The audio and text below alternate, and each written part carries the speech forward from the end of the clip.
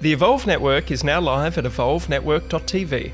Subscribe for meal plans, recipes, cooking shows, and our very own The Magic Pill and The Magic Plant, as well as access to my favourite documentaries.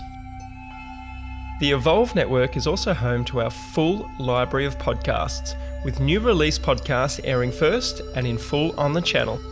You can also watch selected vodcasts in a video format. Meanwhile, enjoy this highlight of our podcast and head over to evolvenetwork.tv for the full Evolve podcast experience. The Evolve with Pete Evans podcast is a conversation about my favourite ingredients for a healthy human experience. We take an informed look at topics that include nutritional and emotional well-being, as well as expanded consciousness. I love exploring the topics that are not traditionally taught at school and take a deep dive into them with my special guests. I invite you to sit back and come along for the ride with an open mind and heart, and please share with your family and friends, as these podcasts may just be the seed from which many things will flourish from. Cheers.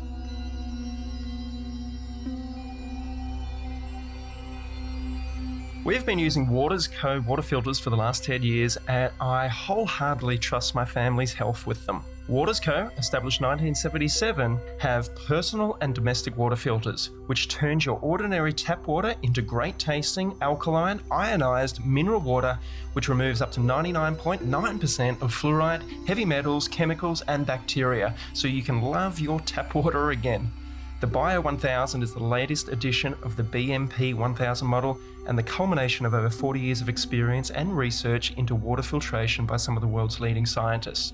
Waters Co. was first to market with natural gravity-fed systems, creating alkaline water way back in 1984, and have continued to lead the market in research and development, setting the benchmark for all other brands to follow. Please go to my webpage at peteevans.com to learn more and to receive your special discount from my link on the products page. You're going to love it. Russell, thank you so much for joining us on the podcast. How are you doing, brother? Very good. How are you? Really, really good. I spoke with your friend and colleague yesterday, Dr. James Lyons Wheeler, and he was ecstatic that the two of you have worked together. And it was like, I felt like he was having a fanboy moment where he was working with one of his idols in the intellectual academic world. And I just wanted to pass that on because it's beautiful to see somebody get so excited about another human being and how they think. I don't know why. James is really a brilliant person, but yeah, we've enjoyed working together. He's very easy to work with, very smart. So we had a good time doing this. I pinch myself sometimes and quite often I pinch myself that I get to spend an hour with some of the smartest people on the face of the planet at the moment. And first, I want to say thank you for allowing me to have this conversation. And yeah, I'm fascinated to see where the next hour takes us. Yeah, me too. So for anybody that does not know about the work that you do and have done over the last few decades and longer in medicine, would you like to give us a recap of what you're qualified to talk about, what you love to talk about, and why you went into medicine in the first place? Well, it was kind of an area I've always been interested in. Even as a child, I was interested in medicine.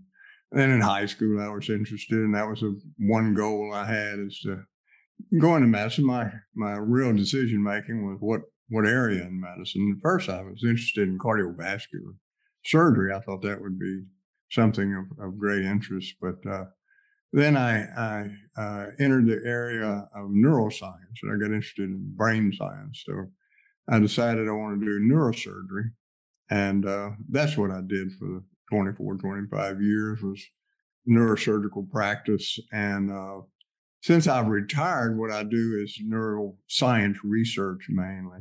And I write papers about various neuroscience projects. And vaccines came along because of the autism And there was a question of the mechanism. Nobody could explain, well, how could you possibly connect vaccination to autism? And that was our opponent's main objection to what we were doing. And I found a lot of the people who were working in this area, they couldn't explain it clearly. But to me, coming in at a different perspective, it was quite clear. So I wrote up the mechanism, and James saw it, and he said, "Well, we finally have a mechanism, because this makes perfect sense. This explains why that would do what it's doing to the brain and brain development."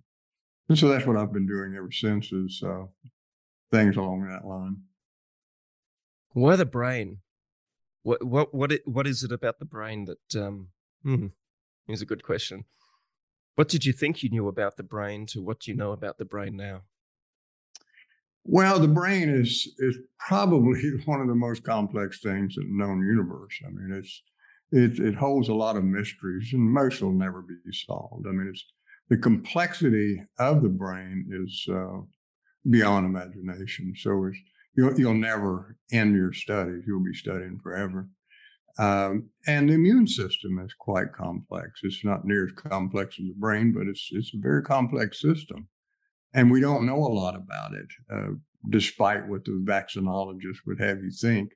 There's a considerable amount we didn't know, and we're beginning to find out a lot of the things we thought about vaccination are not true, and that the dangers exist out there that we weren't even aware of.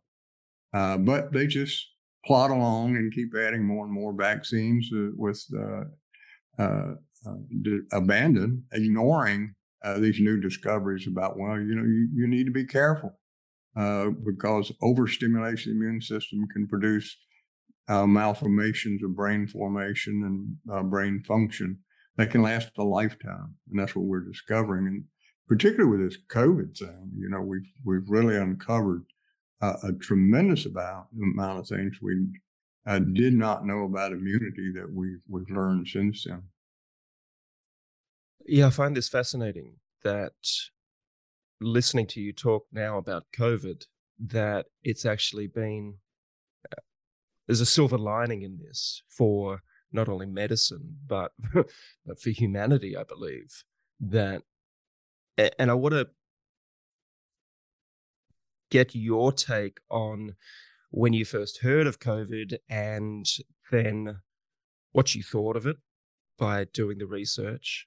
And then when they started talking about vaccines as being the only way out of this, to where we are now.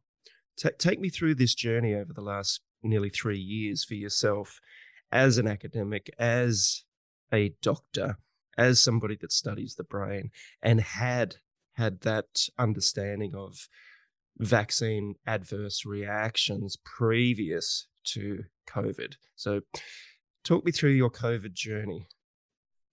Well, to understand it, you have to understand I've been engaged in a lot of these pandemic discussions all the way back to 1976, even the polio world problem with polio. And so as I began to study all this, I found repeated errors, and there's a lot of instilling unnecessary fear in the public. For instance, H1N1.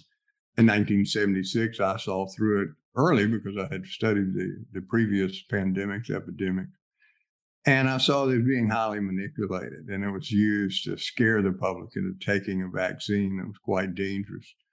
But when they realized the danger, I think something like 50 people died or 30 people. And when they did, they pulled the vaccine very quickly because they realized that that's unacceptable death rate.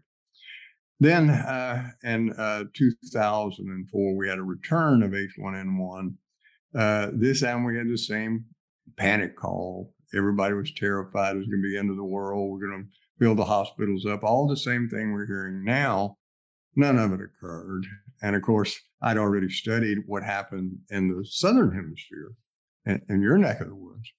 And I realized, well, none of these predictions took place either in Latin America, in South America, or in Australia, or anywhere below the equator. And y'all had already been through the whole season. So I knew that what they were saying was not true. And what they were hoping people were just listening to what was to come in the northern hemisphere as winter came in. And so I saw through it, and I alarmed people that I would not get vaccinated for this. And well, we go through another vaccination and more complications. We had hundreds and hundreds of children ruined by narcolepsy. We had a number of cases of Guillain-Barré paralysis. Thousands of people were harmed by this vaccine as well. Now, these are just routine vaccines. Well, then when this pandemic, and when we went through the Ebola thing, and I had people when they first were talking about Ebola had come to the United States. What does this mean? Is this the end of the world? And I said, no, I would ignore it. It's going to go away. And everybody was shocked. In fact, I was on a national TV program, and they expected me to join the fear mongering. And I said, it's not going to go anywhere. Just forget about it. It's no big deal for the United States or Europe. And that's exactly what happened. And so each time I was predicting what was going to happen, and it turned out I was right. Well, it wasn't because I was a seer of some kind. It was because I'd studied this carefully. And I could just differentiate between fear mongering and truth.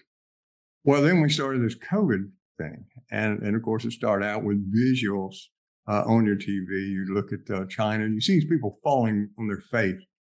And everybody was shocked. We'd never seen a virus. It would just make someone fall out on the street. They seem to be perfect and normal one minute, and next minute they're unconscious, dying, whatever. Well, I was suspicious of that. I said, well, I don't know any reason why that would happen. And of course, when it went over the rest of the world, we didn't see that anywhere. Never happened again, and everybody forgot about it. But that was to scare people. And it concerned me when I first saw it. I said, well, that if that's true, that's pretty scary. But it wasn't true. It was just a fear tactic.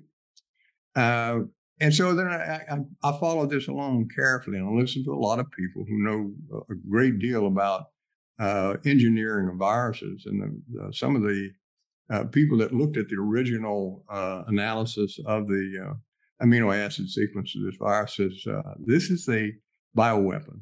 This is not a natural virus. This did not come from bats or an open market. This was created in a bioweapons lab.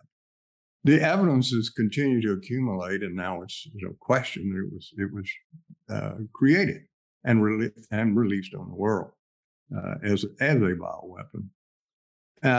And then we go through the same thing. Well, a new vaccine was presented that we'd never seen before. Now, I knew about these kinds of vaccines because I looked at the research when they were researching DNA vaccines and RNA vaccines. So I knew a fair amount about them before the public had ever heard of it. But what I knew is that the DNA vaccine did not work, and the RNA vaccine was dangerous for various reasons. So when they released it, I'm always suspicious of pharmaceutical companies because they've been sued for billions of dollars for fraud, for safety violations, severe safety violations. And even one case, they had to admit in the court that they'd responsible for the death of 100,000 people to as high as 500,000 people because they lied. And they knew they lied before the FDA. They lied before the public. They lied before everyone. And it was known before the medicine was released. So they were fined billions of dollars. So I knew this. You can't trust the pharmaceutical companies. They're a nefarious organization that's out for profit. So I was very suspicious of this RNA virus. I said, there's going to be a problem here. This RNA development. And looking at how it's made, what we all knew, those of us who knew how these things work, said, well, if you inject this messenger RNA with a nanolipid carrier into the arm or anywhere else, the critical thing is, does it stay where you injected it or does it go all over the body? Because basically what it does is constantly producing the spike protein. Well, the spike protein in the virus is the toxic part of the virus.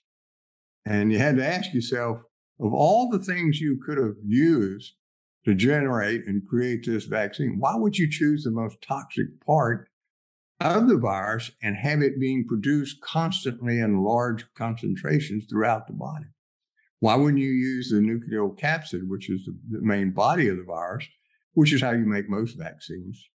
I really hope you enjoyed the first half of this podcast. If you'd like to listen to the rest, please visit evolvenetwork.tv. That's evolvenetwork.tv. We'll see you there. The information, views, and opinions expressed in this podcast should not be treated as a substitute for nutritional, medical, or other advice by a qualified professional. Guests in this podcast express their own opinions, experiences, and conclusions. Nothing in this podcast should be used to diagnose, treat, cure, or prevent any medical condition. Neither Pete Evans nor any sponsor endorse any views, opinions, or conclusions expressed or shared in this podcast.